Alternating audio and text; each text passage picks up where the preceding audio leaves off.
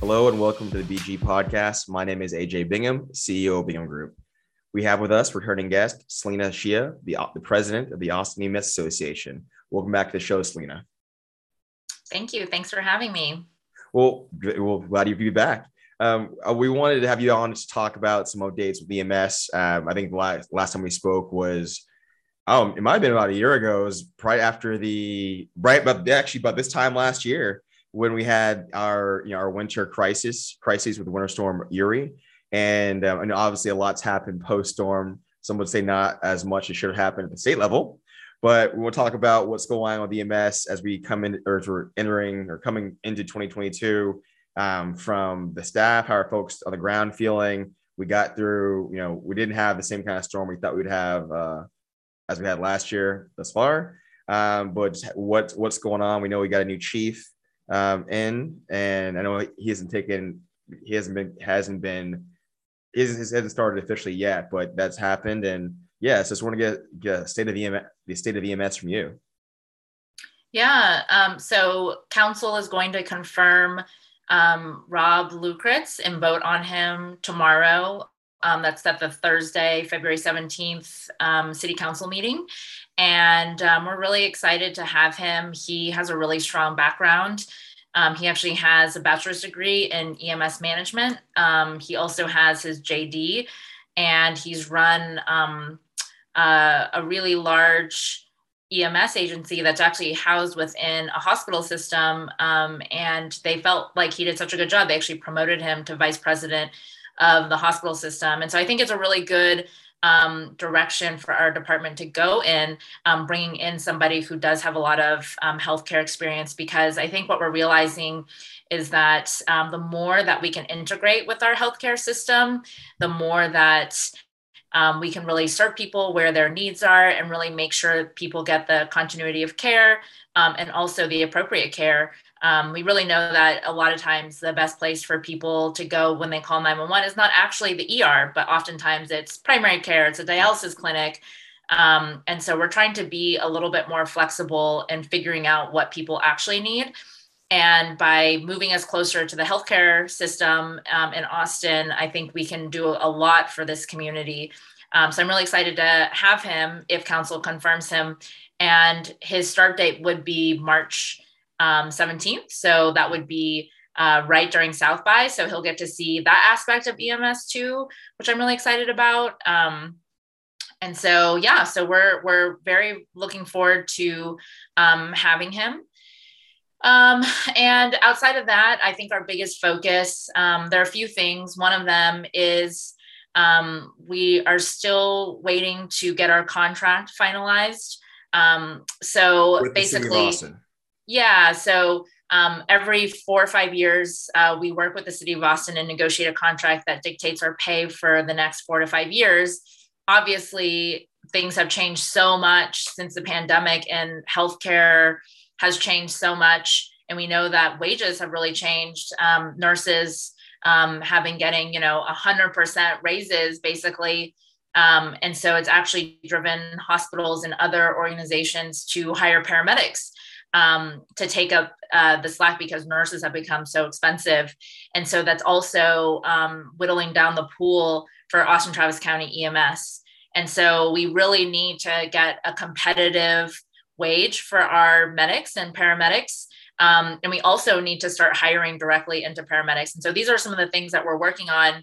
And we seem a little stalled right now, but we are really hopeful that the city will kick back up negotiations. We basically are having a 1 month pause until we hear more from the city manager's office. So we're really looking forward to getting started again. And every day that we don't have a contract signed is making our staffing crisis worse and worse. We're 20% down right now, and that's worse than any other public safety department. And things are not going to get better until people have hope of better wages, until people know that we might be able to attract really qualified paramedics who can come in right at that level. So we're really excited, but we do need to start really working on our contract again. some follow up. So 20%, what does that mean? Like in actual, approximate numbers. What is that staffing goal for you for medics? Yeah, we're about 130 medics short. And then what would in a quote unquote perfect world, what would fully staffed look like for EMS? 644 medics. Mm-hmm. With those 130, with that gap, just how is that being felt on the day-to-day level with your members? Yeah, one thing that we're really concerned about is our department has been requiring double the amount of overtime. They have fortunately stopped that practice, and instead of having more mandatory overtime, they've incentivized people to pick up overtime. And so that has been working out really well. But basically, we're just asking our medics to work 72 hours a week right now. And it's really hard on them. And there's going to become a time when our medics just can't do that much overtime. And so we're really trying to hire more people as quickly as possible, but we can't even fill these classes because the wages are so bad that people don't want to come work here. Who are y'all competing with department wise? Is it with the surrounding metros or just other, hospitals and private services as well? Or what seems to be the top two biggest magnets are drawing away? Well, AJ, there's a McDonald's down the street from an EMS station that's starting at the same wage as our medics. What is that wage? $19 an hour. Mm-hmm. And so there's literally a McDonald's that is advertising the same wage. And it's not that, it's really just folks have to think about the risk that they take being an EMS, and the potential bringing COVID home to their family, the stress of doing a job like EMS. We have really high injury rates. And so people have to think about those things. So when you ask what our competition is, it's McDonald's, it's Walmart. When you look at the healthcare field, Williamson County, they have a much slower system. They have actually enough ambulances for their system. We can't have enough ambulances for our system because we can't hire enough people. And in Houston, their market is also driving up wages. And so you have a lot of places that are promising no mandatory overtime, and that have really, really competitive wages. Back in Austin, you have places like Tesla or Amazon. You can be a EMT basic on the factory floor watching over the factory and make $25 an hour as opposed to $19 an hour, and face much less risk than you do working 911. The city of Austin is also hiring EMT basics for $25 an hour to work in their pro lodges, but they won't pay their 911 medics the same. That's interesting. Is there any kind of rationale you have about that, or have been told anything about that? The city of Austin situation? With the pro lodges. Nope, I have not. The pro lodges, as background, or that's kind of the designated shelters for folks for folks who are experiencing homelessness. Yeah, it's for people who either need to isolate from their family and they don't have a large enough house, or people who have COVID and need to isolate from their family, or it's for vulnerable people. So it really does do a lot of different things. Gotcha. Okay. Well, something to check into as well. Just what is the wage that ideally the association would want to see for starting medics? Like something competitive, but what is competitive in your mind, in your view? Yeah. $27 is competitive. If we want to lure people away from Amazon, Tesla, Williamson County, that's where we need to start. Got it. Any kind of wants and needs? I know, kind of on the tail end of this, we are fast approaching budget season. It's already underway, but in terms of the public engagement and such, it's around the corner. Any anticipated needs and wants and needs? Yeah, I think we're really focused on this contract. I think we still need more ambulances, but we couldn't even put that into the contract into the yearly budgetary request because we really wouldn't be able to staff them anyway. And so what we're really focused on is Councilmember Alter has been a great champion for making sure that we have the slack so that our EMS department is never in this situation again. And basically what that means is right now, when we add an ambulance, we add 12 medics per ambulance. And when we first started, we were adding about 8 medics per ambulance because we were on a really different schedule. And so we need to make sure that every ambulance is staffed at 12 medics per ambulance. And that helps cover sick call overtime or sick call vacations, injuries, so that our ambulances can still be staffed without requiring people to work overtime and burning them out. And then when we get in a really bad situation like an ice storm or COVID, another wave, that we'll be able to have the slack and not have to rely on people coming in on their off days to fill the trucks. Gotcha.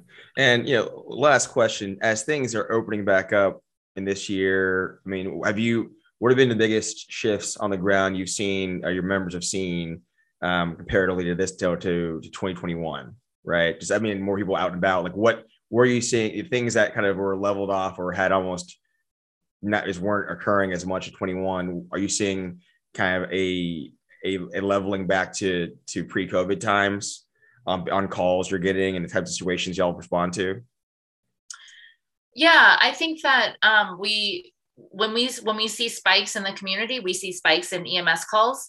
And I think we are overcoming our Delta wave right now. It's still pretty high in the community. You look at our stages, we're still in stage 5, the number of people that are going to the hospital with Omicron. But I think you're hearing about it less because it's not as dramatic as it was. It's kind of like we're always just getting used to a new normal. Mm-hmm. So it's definitely still not pre-COVID, but it is better than the peak of Omicron. Yeah, I was thinking in terms of just those, those downtown calls and like kind of the. Yeah, particularly. Our weekend night calls are insane. Back to normal, quote unquote. Yes. Got you. Yes. Yeah. And then just with South by. Look like it's going to happen. It will occur this year. Again, we haven't had it for 2 years in person. So, probably expecting a very popular, return. I don't want to say surge, really a popular comeback to that, but just, I guess, how are y'all contemplating or preparing for what that looks like? It's given we've had, y'all had 2 years without that. So kind of, any best practices or things that we had built up prior to the onset of the pandemic and getting retrained and kind of up to speed on that? Yeah, I think last year with the shootings downtown, we really advocated for having geofencing. So basically turning downtown into its own district to respond to calls, because as it is now, we're just sucking in neighborhood ambulances to respond downtown. That's what we do during South by. And so I look forward to seeing that happening. I do think because South by is such a national event and an international event, it's not going to be quite as big as it has been in the years past. I think I read in the Statesman that only 50% of bookings compared to 2019. And I think a lot of places are just not going to take the chance that there is going to be another wave, that it might get canceled. But UT students and other locals live here. And so they're the ones that are going out on the weekend nights. So our weekend nights are definitely busy. But I don't think that South by is going to be quite the same as it was in years past. But I think that the department plans on preparing for it to be the same and having a robust downtown response. Great. Selena, thank you for your time. Selena Shia is the president of the Austin EMS Association.